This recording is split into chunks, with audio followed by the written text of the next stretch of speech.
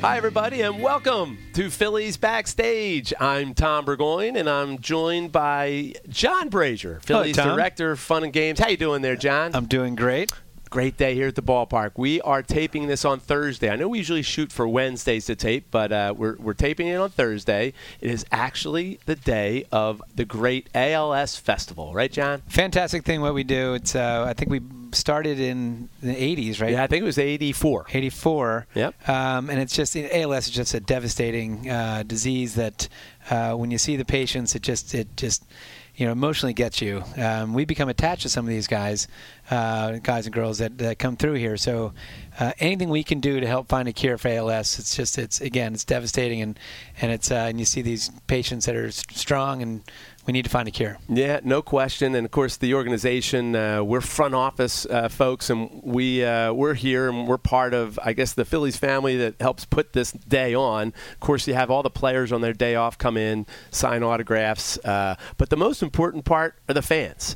It always amazes me, and it just lightens my heart, John. Every year, when we open up those gates, they flood in here. And I passed Tony Burns as one of our key people for the ALS Festival. He's got a kind of a cool job. He collects all kinds of collectibles that we donate and we auction off on ALS night and throughout the year for Phillies charities. He gets great stuff, by the way. If you want to ever, some kind of obscure, item from the Phillies that's signed. He gets great autographs. But I saw him as I was coming in today, and I said, "And how's our crowd going to be?" He said, "We've sold more tickets than ever." So than the last couple of years. So the fans are going to be here. It's going to be a great night. And we're going to have our guest who's coming up. Yeah, he'll be out there signing autographs. He's in Philadelphia, right? He's usually Kevin on the road. Stocker. Kevin Stocker's here in Philly. It's funny when we brought in Franson and Stock and Kevin Jordan's like, oh, wow, we love those three guys. They're hired for the radio. It just stinks because they're always on the road. We really haven't seen much of them. We saw them in spring training, but that was about it. It's funny, like when you dealt with these guys as the best friend of the Fanatic, yes, and myself as a publicist, you deal with these guys, as players, and you can always tell almost right away who would make great broadcasters as far as we'd want to work with, but also like who would we want down to fantasy camp, who could be ambassadors like Mickey Morandini. It's always the good guys, with fun personalities. Kevin Franson did not play with us. He played with us how many years? Like 2 years maybe? Mm-hmm. And I remember distinctly, he was one of my favorite guys. Yeah, great guy. Rex Hudler. Now, Rex doesn't have a job with the Phillies, but you knew he was going to be a broadcaster of some sort because it's just Kevin Jordan. Kevin's a great guy. Kevin Stocker, Mickey Morandini. It's these guys that are great guys that are going to have a future in baseball. Yeah, very cool. Well, it's going to be great to have Stock in here in a little bit. It was a good, fun homestand, another fun homestand. We did something for the first time. We've never done it before the other day, John, and that was Flyers Day, and it was really cool. I believe the Phillies, it's baseball.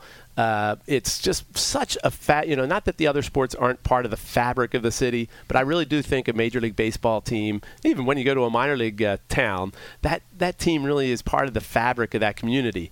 And I just think it's great that the Phillies are here and just always very open and great neighbors for our friends, the Flyers, the Sixers, and the Eagles. And we've done nights with other teams. Certainly Carson Wentz had his great softball game here last month, and Flyers Day was pretty cool, wasn't it? I thought it was awesome, and just like you, I've got a lot of long relationships with people over there. Lou Nolan, who's the Dan Baker of the Flyers, and Lou's great. I've known Lou for 25 years, and it was cool to have him do the opening lineup. Dan Baker handing it off to Lou Nolan, and Dan was fired up. Oh, yeah. Dan was fired. Dan has his suit on, Lou's in his shorts and his red, Phillies T-shirt, but Dan is the ultimate professional, and, man, he was so excited to introduce Lou Nolan. Yeah, and then all the crowds yelling Lou, and then you had Lauren Hart. Again, we both know Lauren very well, and I'm surprised Lauren's not. I always thought a long time ago Lauren would be a rock star. I remember she had a band, and I thought for sure she would be, but she's carved out her little niche, and not little, big niche as far as being I think she sings every night, right, for the Flyers. Shane Gosebert throw at the first pitch, bounce a little bit, right, to the Fanatic. Great scoop by the Fanatic, by the way, because that glove does not fit the Fanatic well at all, and the Fanatic picked that one and kind of bailed the Ghost out a little bit. That makes up for the Ben Simmons error. A little bit. Yeah. But and then Brian Propp. Brian Propp helped the Fanatic shoot hot dogs. Yeah, that was cool. And then the seventh inning, Sean Hill, and if people don't know the story, it was a guy who sat in the last row of Flyers games. He was a season ticket holder, and once a night during the Flyers game, they would show him dancing up there to one of the songs during one of the breaks, and it was always the best feature of the night. People loved it. So the Flyers wound up buying his season tickets. He'd go every game, every year, and then they wound up hiring the guy as the in-stadium announcer. And now he's the in-stadium announcer. Yeah. And he has danced with the Fanatic before, and he was up there yesterday, and they rocked it out. It was really, really pretty cool. Now, also, Tom, didn't the Fanatic had a chance to help Jim Thome be honored because he is going into the Hall of Fame. Yes. And he also, it was the day we honored him was the day of the anniversary of his 400th home run that he hit as a Philly. Yeah, that was a great to have Jim back for sure. And I love that clip, by the way. It's Harry's call, first of all. Do you remember that night, by the way? I do. There was a storm coming, and you can tell, and we've all seen that clip a ton of times. But if the ball is, heading up in the air, and you can see the city in the background, and you can see the dark clouds were coming, the wind was whipping, and we're like, please, let's just get this home run in tonight. And Thome, that's what made him so great here in Philadelphia. It seemed like every home run he hit was a huge home run. And Harry's call, and then I will say, seeing the Fanatic in some of it's not in all the clips that they show that home run, but we had a special sign made, 400, and I remember being with the Fanatic, and I think the Fanatic had a hard time climbing up onto the dugout with the sign. It was a whole thing. He had to run out there because he didn't know that was going to be the inning that Thome was going to hit the home run. But a great memory. So that's why just having him walking around. Of course, he's such a classy guy, John. He's walking through our offices, shaking people's hands. Just awesome seeing Thome. Yep, and saw Real Cormier and Nick Punto. Also, Fanatic. Didn't the Fanatic do something first time ever? He was a magician's assistant today. Yeah. Well, we don't know. You kind of screwed this one up too, John.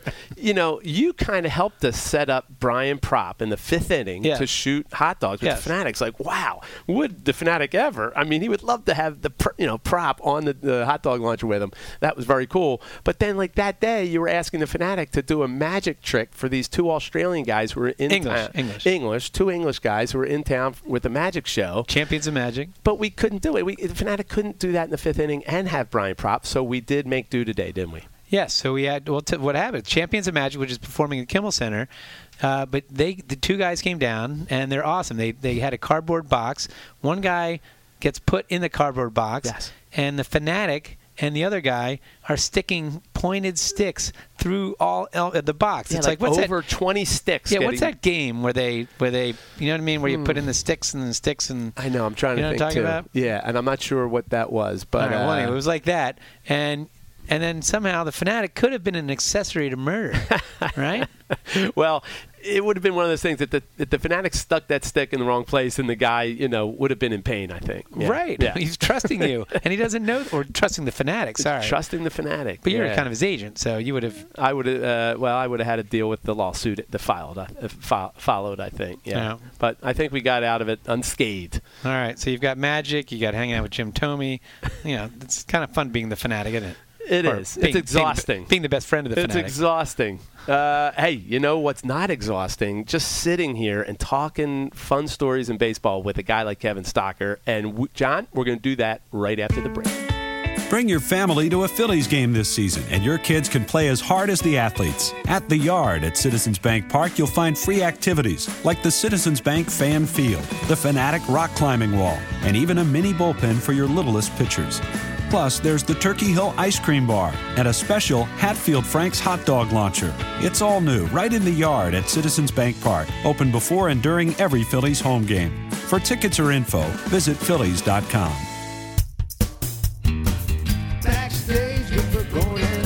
And we're back, and Johnny's here, the man of the hour, Kevin Stocker. Stock, how you doing? I'm doing great. It's great. Yeah, it's great to have you. You're back in Philadelphia. How cool is that now? Well, he's back in Philadelphia now. So usually he's on the road with that's Philadelphia. True, but he's back with the Phillies. Yes. We have you back, Stock. You're back with the Phillies. It must be pretty cool for you. Oh, man, it's so good. It's so great. It's been a long time coming, but it's fun to come back and reconnect with the city. I've got to buzz around the last 3 days, and, yeah, it's been a blast. Yeah. And Fransky, you're not sick of him yet? Not yet. Are you telling me I'm going to be? Oh, give it time. Give it time. No, of course I'm not. He's been great. Well, and you had broadcasting experience, and so how's this gig compare? I mean, you feel like you were ready for it, you know? Yeah, for me, I've been broadcasting since 2003. Believe it or not, it's been college baseball and it's been all television. And for me, I had young kids, as you guys know, and I just wasn't ready to get back into a schedule like that. But 2 weeks ago, when the '93 reunion was here, I wasn't here because my last kid was graduating high school.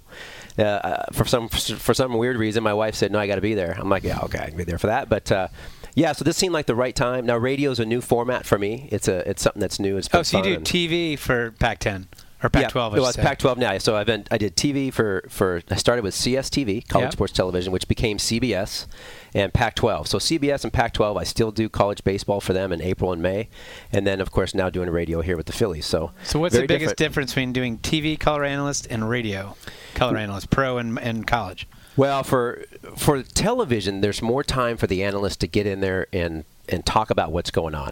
And replays. You can call up a replay. I can ask for a camera shot because I love to be able to look out there and go, okay, here's some unusual things that the fans would love to see. If this guy's playing here, maybe even if it's in the dugout, right? You can ask for those kind of things. The analyst has space. On the radio, it's much more about, and I'm learning about painting the picture, right? So Fransky does such a terrific job. Now, he's good. His pace isn't super fast, right? He's pretty slow, pretty steady. So he allows time for us guys to try to sneak in there and try to analyze a little bit. But, it's a little bit different. That takes, you got to be a little bit quicker on what you want to say and really understand that the fans can't see what you're talking about. So you got to make sure you explain that. So you make up a lot of stuff. Yeah, it depends. Sure, just make it up. I see how it works. That's good. It is funny, like Fransky, because he really does have to paint the picture because obviously people aren't seeing. So he has to say, he talks about, now the jersey, he describes the color of the jersey. He'll describe where exactly everyone is on the infield. He'll describe maybe the backdrop of the ballpark. I mean, he really gets into the details, right? Oh, absolutely. And then he also has, I guess he has different things too. When he's got it, he's set at the chest.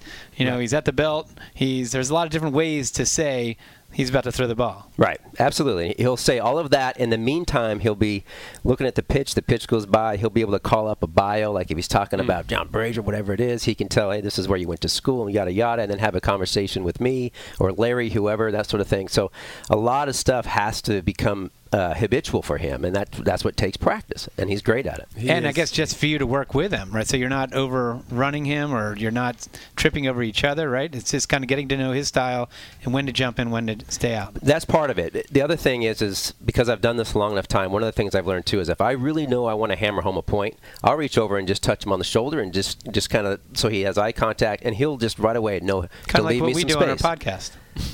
Oh, you guys worked out well together. Is that what it is? Yeah, there's a lot of hand gesturing going on, but we're talking about different hand gestures here, John. I think they're a little bit more professional than we are. Yes. Yeah. But Fransky is awesome at that. I mean, and like you said, having the stats, the bio, he always brings up just the coolest information, the most pertinent things that just, wow, it just are perfect for that situation. Yeah, there's that, and I think the other real talent that he has, and I've worked with some guys on TV that do that too, it's about, sometimes it's like storylines coming in, right? Sometimes if there's a pinch hitter on the bench that you're going to see, Scott will have that nugget. It'll be sitting kind of like in the back of his cheek. All of a sudden he comes in the 7th, there's kind of slow, and then he hits you with some weird story, and he has a really talent and a knack for doing that. And that to me that's all in the prep, that's in the prep, and he's great at it. Yeah. I mean, there's even like fun stories like St. Louis, right? The pitcher that we faced on Monday ate a lizard, right? It was a lizard king. Lizard guy. Yeah, Lizard King. He was telling me about that. And that started in Milwaukee. He brought it up. We're going to face so-and-so, the Lizard King. And I'm like, what are you talking about? So he was telling me about it. Yeah, so he has that little nugget for sure. And I'll be honest with you, in college baseball, the other difference is I work with a different play-by-play guy almost. I mean, I work like 6 or 7 different guys in 30 games, right?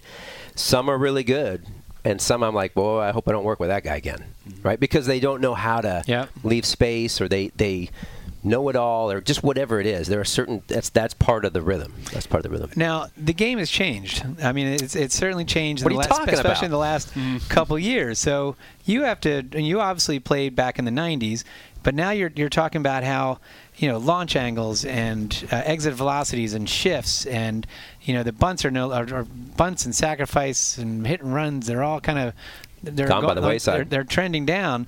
Like, you obviously have to stay in touch with baseball in general, but like, do you feel like you've got to kind of be up with the sabermetrics lingo and kind of what the latest trends are? Yeah, absolutely. Now, as far as I think to touch on the lingo, I don't think there's anybody that will get all the lingo down. I am convinced they're making stuff up as we go. They're like, Right. oh, here's a new stat. Let's call it BPISTTU. I mean, what is that, right? And short for BABIP. There you go. Yeah, right. Whatever So, it is. but what I like to do is go, okay, the things that I think are relevant and interesting that the fan can follow. Like if they're in their car, can they get this stat? Right? We're all used to the original stats. We all go those down. They're fairly easy, and they're not. I think there are some of those that are still useful, right? But some of the analytics, I think, yeah, I've had to study up on how it's useful, and I also will go down and say, all right, Gabe, what's the deal with this? Like, how important is this to you? And it's a lot of times it's measured differently. Great example. WAR, right?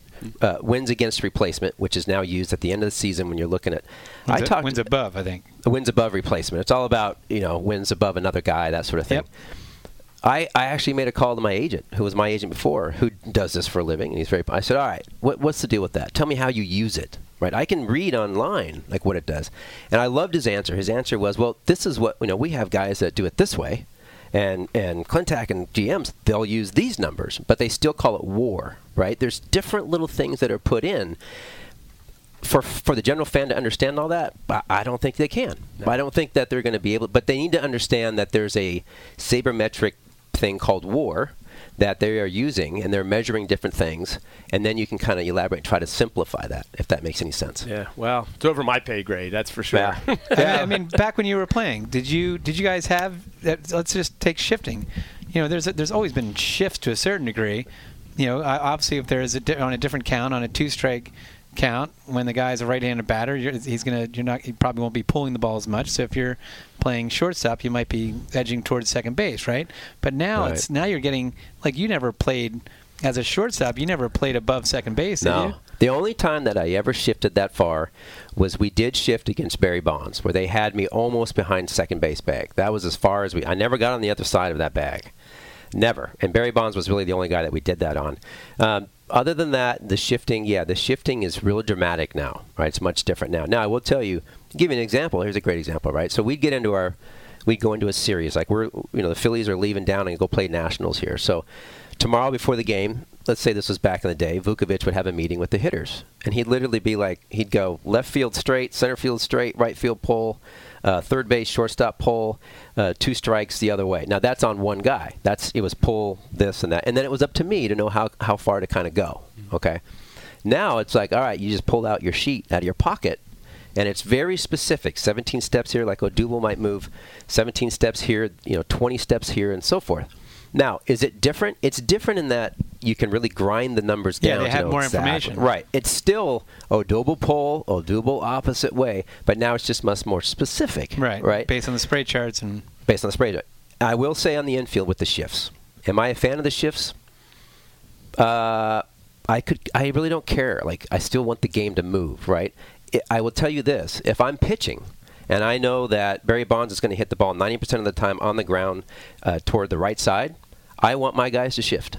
I think it makes sense, right? Until somebody says you can't do it, right. That to me is a winning play. Right. Well, think how many hits that Ryan Howard got taken away because the second baseman was basically in right field. Well, right. You're also talking about 2 home run hitters in Bonds and Howard. How about the guy who's not quite the power hitter, but they're still going to put that kind of a shift on, and they don't go the other way? I think when the players in that category who aren't the 30 home run guys are getting overshifted and they start hitting the ball the other way, that's when you might see, hey, maybe we've gone too far with this. I'm with you. I do think that baseball, through the history, at least my history of playing, is very cyclical. I just think that the shift's a big deal right now. And so what happened in spring training? Like, I'll give you an example. College pitching coaches watch what's going on in spring training, because in spring training, that's where the innovation's happening. So in spring training, what did we see? The shifts on. What did we see? They're working on high fastballs. That's how we're going to beat these guys. We're going to go high fastballs. Because they're the launch angle. They're told to do an uppercut. So you're basically going to take out that. Yeah, because they're going, hey, if you're going to shift, I'm going to try to hit a home run. So I'm going to change my launch angle. Right. So the hardest one to hit is a high fastball. So what's going to happen? We're seeing a ton of strikeouts. Eventually, the hitters are going to have to adjust. To your point, little guys are going to be like, all right, look, enough of this. I'm going to start learning how to hit the other way. Once they do that, guess what's going to happen? The shift, I think, will cycle back, or at least it won't be as dramatic on everybody. I just think we're going to see a lot of this stuff, and it's going to be somewhat cyclical. It is interesting you said that, because in spring training, now that you say that, we did try shifting the outfielders within the inning, or within the by batter to batter, and there was the media kept asking Gabe, is that something that's going to be a precursor to what's going to happen in regular season? He said, no, we try things out in spring training. We don't want to do it the first time in the regular season. Now we haven't done it yet, as far as I know. Correct. Right. I haven't seen it, and I do know what you're talking about. They were doing it all the time in spring training, and I don't know why they're not doing it now. Maybe they just decided. Or how about the Sergio Romo with the Rays? Sergio Romo, who was basically their back of the end bullpen guy, former Giant. He started 2 games in a row for the first inning. Oh, right. Right, yeah, and that's a crazy trend. He started their closer for the first starts inning. The game, right? Basically saying that it's a matchup that I don't know whether it was the starting pitcher had a tough time going through this, opening the lineup, or he was dominant in that, and they just get him out, and they can get the. I'm not really sure exactly. So imagine this scenario, right? Let's say you have a pitcher who, if you look at his last 8 starts, he's given up 15 runs in the first inning, and has been nails from the second inning on. But isn't that his first inning though? Exactly. The analytics, the hard analytics say, start him in the second. The soft analytics, and I've talked about this, is use your brain and your eyes a little bit, right? Like, okay, wait a minute, and I think Gabe started off really hard analytics, and he's slowly starting to use more soft. He's starting to go, I'm going to give this guy an extra pitch or an extra batter. Yep. And I think that's smart. I think you have to use the both. Houston, when they won, they figured out how to meld those two, hard analytics and soft with the scouts, and it's an art. It's a real Gabe's trick. also starting to get to know his players better, which makes him make that evaluation better with the heart and the head. And actually, Kevin, this is the first time that Tom and I have really talked baseball. Yeah, look at us talking baseball. I was like, we have no idea good or bad? We have no idea what we're talking about. We're about to end that real quick. God forbid we talk baseball on this baseball podcast. I was starting to get uncomfortable, Tom, because I was not in my comfort zone. What's with all this baseball talk? Kevin, we're going to take a quick break, and when we come back, enough of this baseball nonsense. No, certainly we want to talk a little bit more about your career. We have had some of your ex-teammates from the 93 team. We'd love to talk to you about that a little bit. I know you're wearing your 93 ring tonight. It is ALS night tonight. It's one of the reasons why you're here. This is a podcast, Doc, so we don't know when they're going to listen. So the ALS festival might be done by the time people listen. But it's great to have you here. We're going to take a quick break, and we'll be right back. Bring your family to a Phillies game this season, and your kids can play as hard as the athletes. At the Yard at Citizens Bank Park, you'll find free activities like the Citizens Bank Fan Field, the Fanatic Rock Climbing Wall, and even a mini bullpen for your littlest pitchers. Plus, there's the Turkey Hill Ice Cream Bar and a special Hatfield Frank's Hot Dog Launcher. It's all new, right in the Yard at Citizens Bank Park, open before and during every Phillies home game. For tickets or info, visit Phillies.com.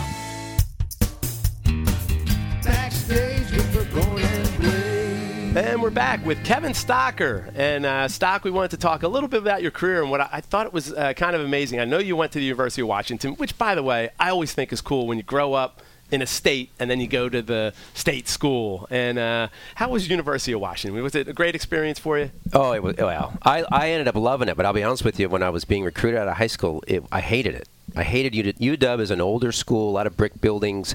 You go there in the wrong time of year. It's gray every day in Seattle, right? But there were 4 colleges that were recruiting me. It was Notre Dame, Washington State University, so I really wanted to go there because they were top 25 team. They had Olerud, and my year, the same guys my year were like Hatterberg, Aaron Seeley, those guys. They had studs down there, and I wanted to play there. Washington, and then Stanford. Well, I couldn't get into Stanford. I took the SAT twice for whatever reason. Couldn't get in there. Loser. I know. My sister got to Harvard. Okay, I'll see you guys Ruben later. got in. Yeah, no kidding. I found out later. True. They took Ruben tomorrow. Come on. They'll take anybody but me. Exactly. And so I didn't get in there. And then it's funny because I came from Milwaukee with the team here, and their bench coach is Pat Murphy. Pat Murphy was at Notre Dame in 1988 coaching and called me on the phone. Imagine being 18, and he said, hey, we want you to play here, and this and that. And I was thinking, and eventually a week or two later, I chose University of Washington, and he called me back and aired me out on the phone. I'm 18, and he's like, you don't want to go to, this is Notre Dame. Like, what? And he's like letting me have it. And I'm like, well, I really don't want to go there now. You know? And I made sure to tell him that back in Milwaukee. Did you ever play Notre Dame when you were in college? We did. Then we played him twice. How'd you do? Oh, we got him good. Yeah, Nice. I got him good. Yeah, I got him good. We used to play him in the old Kingdom Classic is what they called it. But all right, do you know what Philly player in the 90s was recruited to be a wide receiver at Notre Dame, would have caught passes from Joe Montana, but instead he was lured by the first-round money by the Yankees. Wait, what year you said drafted? This has been the 70s. 70s, okay. So, I thought you said but 90s. He played for the Phillies in the 90s. Oh my gosh! Towards the end of his career. This is not part of the trivia challenge. It's not. No, but Rex Hudler was recruited to be. Rexy. He was one of the top receivers in the country, and was recruited big time by Notre Dame. He was all set to go. Then the Yankees got him the first round, and I think just the bonus money. That's just history. Yeah. How about that? Yeah. Hud was a piece of work, wasn't Was he one of your favorite? Did you play with? Yeah, I played with Rex, and then my last year with Anaheim, he was an announcer out there. Was he the most interesting character you've ever played with? I mean, it's got to be well, one of them. Well, we haven't hit the 93 team right there. Well, I was going to say, wait a minute, ignore it. Rex was by far the most energetic, the most positive, overwhelming. I mean, it just was nonstop with Rex, right? It sometimes was hard to sit down and nail him down for a regular conversation. He was always that's just his personality. Would you ever go out and socially and like how was he out? Like he was fine. I didn't go out with Hud much. We only played for a short period of time. He got hurt when he was here, so he wasn't on the road with us. But I liked Rex a lot, and then I saw him out in Anaheim out there, and he was off in his new career. I steal a line from him. He had a line that was in Reader's Digest. Now, Reader's Digest is usually philosophers, Immanuel Kant, or is that why you read it? Famous, yes, of course. Yeah, right. And there's right up there with all these famous philosophers, Rex Hudler, who had "Be a fountain, not a drain," and I've ran with that for the last 25 years. People think it's my statement, but it's not. It's actually Rex Hudler's. John stole it. Yeah. But what was cool is that you came out of college, you got drafted in '91, and then. The big call up for you, and I'm sure a lot of Philly fans know your story, that you got called up in the middle of the season in '93. So it was such a quick turnaround. You went to Spartanburg, which was a classic down there. Oh my gosh, what was Sparty. what were your experience there? Okay, so first was Sparty. So you have to understand, I'm 21. I just got drafted at UW, and I got a phone call. Lee Tom, everything was great. We signed the contract. So I had never been across the Mississippi, never been to the East Coast, even in my plane. I was like, all right, going to Spartanburg. Understand, my older brother had played a short season with the Phillies. He came out of college, believe it or not, was a catcher. And okay, so I get off the plane. I was a second-round pick in 1991. And I get off the plane, and I stand there with my bags, and I'm like, all right, where's my limo? Right? I mean, literally, like, back then we didn't have internet and all that stuff. So I'm like, where's my ride? So I didn't know what to do. I go over to a payphone, and I called my brother Collect on the phone. And I said, his name is Steve. I said, Steve, I'm at the airport in Spartanburg, and what do I do? Like, what? He laughs at me and he goes, look, man, you got to get a cab. Take a taxi and just go to the field. I said, okay. No joke. It's literally 100 degrees down there. It's so hot. Yes. I get a cab. I go to the park, and I walk in the left field like was open out there, like, for carts, whatever, and they're out there practicing. I walked right down on the field, walked right down, and Mel Roberts was my first manager. Mel Roberts. And he met me, and he took me back under, and I got dressed, got my stuff, and then Mike Jewell, a little pitcher, came up and said, hey, I know you don't know me. My name's Mike, but you're my roommate now, because somebody had to be sent out because that was long A. Wait, so no limo, and now you're going to have a roommate? What's this all about? I had a roommate, an apartment, I had to pay rent. And I was like, if you went to Stanford, you would have had all that. I tell you what, that's right. Well, people don't know. If our listeners don't know, Spartanburg at the time was the oldest ballpark in the country. It was as old. Felt like it. Yeah, and it was. The one down in Greenville, I think, was right up there, too, as far as old. If you've ever been to Cooperstown, John, and you've been to Abner Doubleday Field, it's that there's the grandstands behind the plate. There's a certain old look to it. That's what Spartanburg looked like. Yep. And there are probably about 5 people in their front office. The same guy selling you the ticket is selling you the popcorn. He's watering the field before the game. They didn't have you selling popcorn, did they, Stock? They didn't have me selling popcorn. No. And I didn't play for like a week. Like I had to sit there because I hadn't played. The school, our baseball season had been done for like 3 weeks, and I do remember when it rained there. It rained like it was raining no other. So I remember one day it rained all day, all night, everything. So I actually called Mel Roberts and was like, "Hey man, did we come in?" And he's like, he was hot. I'm like, okay, that's probably not good. I went in there and he lit me up. And no Mel, he's just like, hey, whatever he was. Anyway, And he lit me up. That was a good lesson. I was good at learning fast. So. How about that? I totally forgot that Mel Roberts was the manager down there. Yeah. I was down there a few times with the Fanatic back in that time frame stock, and I totally forgot that. So turns out in 93, you had a couple guys in your camp who wanted you up here in 93. Juan Bell was started at shortstop. Yep. I don't think he was really working out. Kim Batiste was getting some time at shortstop, and he wasn't a natural shortstop, I don't think. The team was hitting gonzo, so they really just needed a guy who at shortstop who could, make the plays. Yeah, what did Boa tell you? Yeah, so I get called up. I get down here. It took me, that's quite a story. But I walk in, and it's pretty early, and I get my stuff, and Larry comes over, and he just looks at me, and I turn around, and he's looking right at me, and he puts his finger in my chest, and he goes, "Don't worry about this." He's holding the bat. "Don't worry about hitting. Just catch the bleeping ball. Just catch the ball." Now, let me ask you a question. So, 93, you come up there. You got old school coaches like Larry Boa, John Vukovich, Jim Fregosi. And Mel Roberts was the first base coach. So, you have all these old school. Then you have the cast of characters that everyone knows on that 93 team. You're a young kid just getting called up in the 93 in the middle of the whack jobs. I mean, like, you literally Stanford material right here. I mean, what was that like? As being basically a kid in a clubhouse of just complete nut jobs. Well said, actually. I was gonna say. You know what? The greatest thing for me was they had invited me into spring training. I got an invite. It wasn't the 40-man. They invited me in as a non-roster guy. So I got to know the guys there, and they got to know me and my game a little bit. And in that spring training time, I kept getting called back up, to fill in. Like, they sent me down after 2 weeks, and I was catching everything. I get into the minor league camp. There's a note, go to the big league camp. Up I went. And so I got to know them. They got to know me. I was a pretty quiet guy. I asked a lot of questions. So coming into your clubhouse, here I am next to Dalton and Mitch and Lenny and Kruk and all these guys. What I found out years later, I didn't find out, I don't know if you guys know, so Fregosi apparently had a meeting the night before and called in like 4 or 5 of the guys and said, "Hey, we're 11 games in first place. We need this guy to catch the ball and come up and don't be messing with him too much," right? And they were great. And I honestly, I asked questions. Darren kind of took care of me down there. He taught me a lot about dealing with the press, all that kind of jazz. And yeah, I just went out there and did my job. Best I could, anyway. And it was a historic first game. That's what I really. Oh man, that was crazy, right? That's why I really wanted to. I wanted to talk to you about, Stock, because that first game was July 6th, and we had that crazy 4:41 in the morning game. A couple days before, and then you get called up, and it turns out we wound up playing 20 innings that night. What do you remember from that night? Well, okay, so first I remember getting to the clubhouse. And if you remember Old Vet Stadium, you had the doors that went down the tunnel, and right next to it was the lineup, and they would slide in, Dykstra. And so I walk in that day and do batting. I'm getting ready for batting practice, and my name's not in the lineup.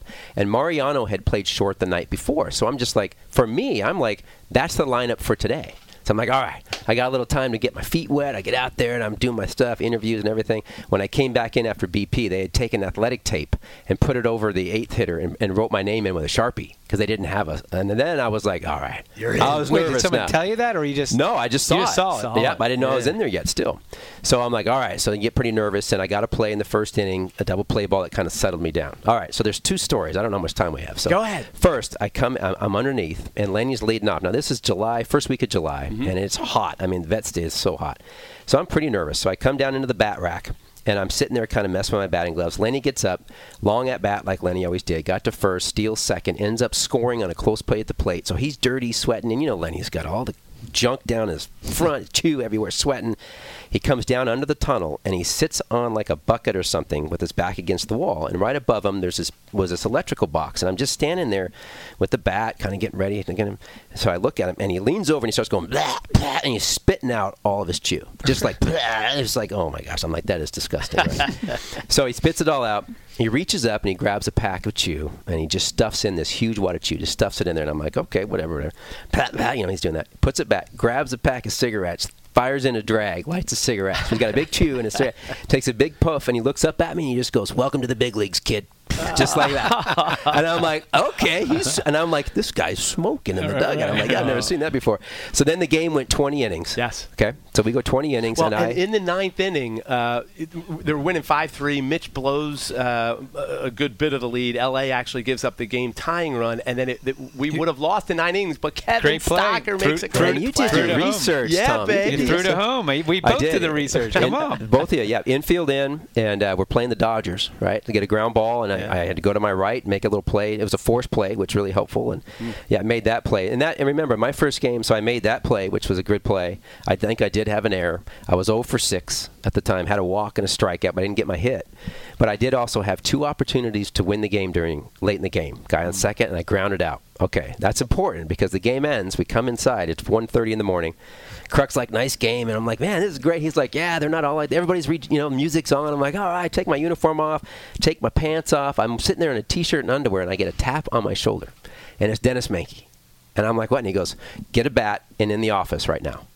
And I'm like, well, I thought we just won. And Dennis is the hitting coach. He's the hitting coach. Yep. So I go in there, and it's Menke, the hitting coach, Larry Boa, and Fregosi, and me. We're all in T-shirt, wearing underwear, and flip-flops. And they got, all right, get up here. And they're in there adjusting my stance, and they're like working. Really? Even after the win, they're right away. They had noticed something that, and I had struggled in AAA that year, but in spring training, they had seen something that I wasn't doing. They're like, hey, you were doing this in spring. What's with the elbow and all this stuff? So we're in there, and they're like holding my shoulders and moving me around. I was like, this is a little uncomfortable, man. We're all, And the next day, I came in with early batting practice and got 2 hits that day, and then went on a tear. So wow, we talked right about after the game. Some of those players, how the team would bond in the trainer's room and not, and talk baseball. But even the coaches were, absolutely. Still analyzing even after a 20-inning game. That's pretty cool. But I also heard you almost got killed that year because you were, I don't know if it was a mistake or not, but you were using Dave Hollins as bats. And why did that almost kill me? Because he's a maniac. Yeah, right. Talk about being intimidated by somebody. Listen, Kevin's, you came up, you batted 324. They were just asking to play defense, but in 70 games, you batted 324. And I think Hollins was nervous that all the hits, you were getting all the hits out of his bats. It could have been. But, Dave and I are such good friends even now. And I was, like I said, I was quiet. So Dave and I got along. But, I came into camp, and I was using this U1 ridiculous bat. That's what they put me in the minor leagues. Big, huge, 35-inch, 35-ounce, no knob bat. Hit it on the ground and run. Not like today, right? And I'm like, okay, whatever. I was very coachable that way. But when I came up here, I'm like, there's no way I'm swinging that thing. I'm not going to the big leagues, so I'm not going to swing that ugly bat. So I said, who has a big bat? And Dave's like, well, I use this R161, 34-32. I'm like, yeah, I can do that. So it was a big, and so he loaned me, 3 or 4. I didn't have any yet. Frank had get them ordered and so forth. And so, then I went on a tear. So then I'm like, Dave, I need more bats. And a great story about Dave is years later, I get traded down to Tampa, and I go down and I'm playing for the Devil Rays, which was a different experience. And I remember using a different bat, but wanted R161s. When you're struggling, you're always searching for an excuse. And for me, it was always the bats. I'm like, I want to go back to that. I couldn't get any quickly. So I called Dave, who at that time, he was either with Baltimore or Seattle. I can't remember. And I'm like, Dave, do you have any? And he goes, yeah, no problem. And the next day, they're in my locker. Nice. He just said, here's like 4 or 5 bats. Now, they said, had Dave Hollins and had his team.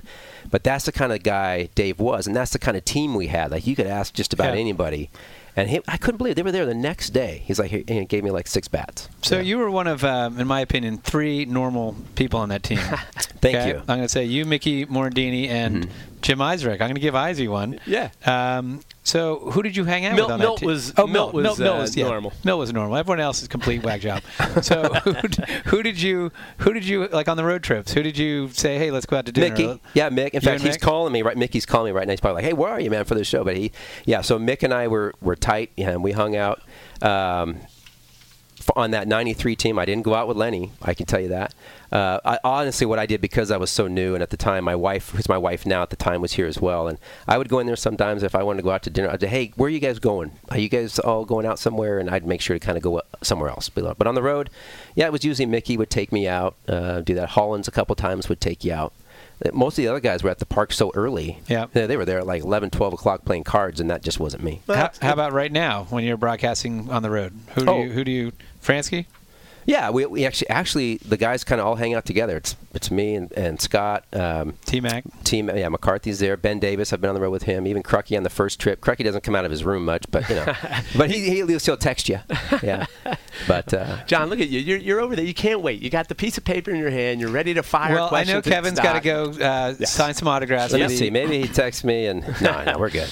So, are we ready for the quiz now? Yeah, let's do it. We always close our interview. Thank you very much for coming in today, by the way. So we always close our interview with a completely botched trivia questions from me. Somehow it's botched in some manner. Always. It's disputed answers. It's ridiculous, convoluted. But here's where we're going to go. So I found out, Tom, that Kevin is a Friends fan. Scott Kingery is also a Friends fan, I found out. So TV show. I've got some Friends questions. I also found out that I've got one Gold Rush. It's on the Discovery Channel, that you're a big fan of that. Not going to get me on that one. And I've got, because you had a smoothie store, right? How long did you have that smoothie store? 2.5 years too long. How about acai bowls? You sell those? We sold acai smoothies, but we didn't do the bowl. The bowls are awesome. But you could add like granola to it. Yeah. I do they like were that. Good. So I'm going to ask you one ice cream question on that. So let's start off with Friends. Okay. Oh, Tom, what does he win? Oh, he wins. I know what he wins. He wins a our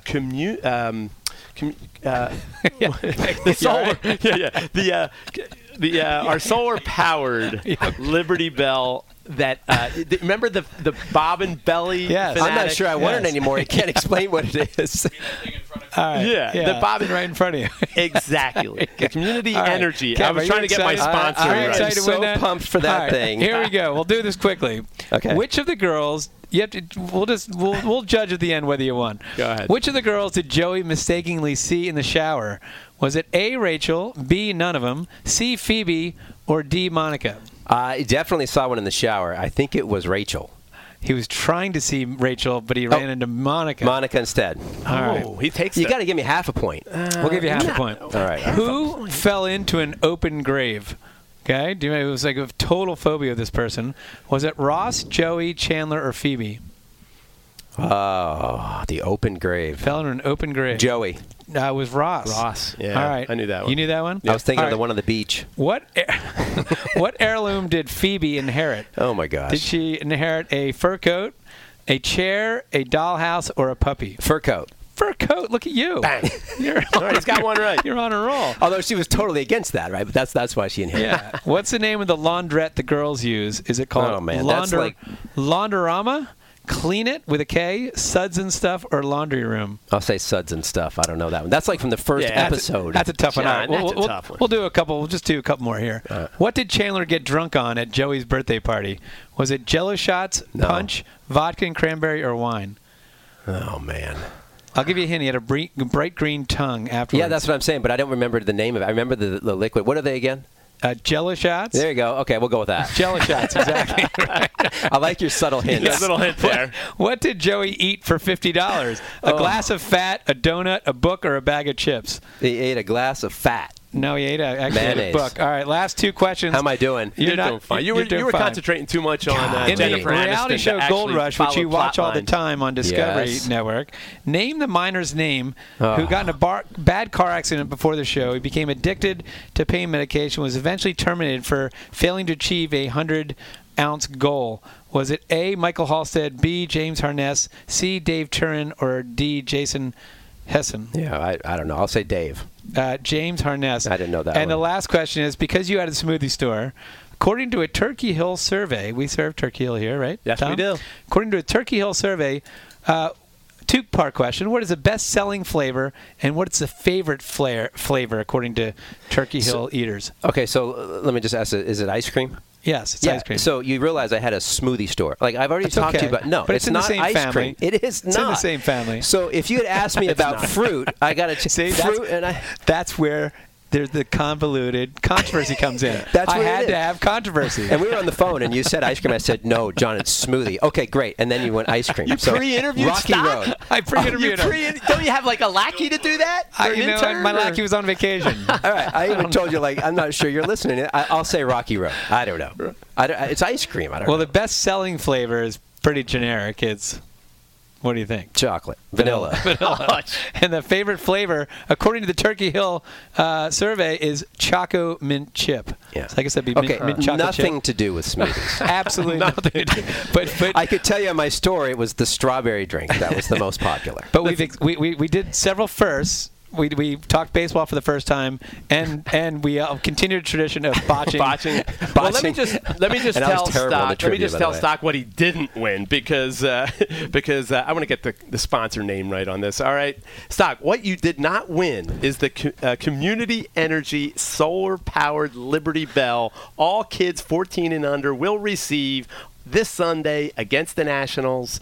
That's what you did not. It's not so receive. easy to read, though. Not this Sunday, next Sunday. But it's not so easy to read. That's the only thing I wrote down here. I had to get one thing right, and I screwed it up. But Stock, you did not screw it up today. Oh, you guys crushed it. Thanks for coming. Have a great ALS. It's always great, what you guys do, and the whole organization gets together for this every year, and it's great work. And I know the fans really appreciate seeing you. Oh, you guys are awesome. Thanks for having me. Thanks, Kevin. All right, guys. Thanks, Doc. Yeah, thanks, Rob Brooks, Ice Cream Man. thanks for pushing all the buttons back there. And that's it. Another edition of Phillies Backstage is in the books, and we'll see you at the ballpark.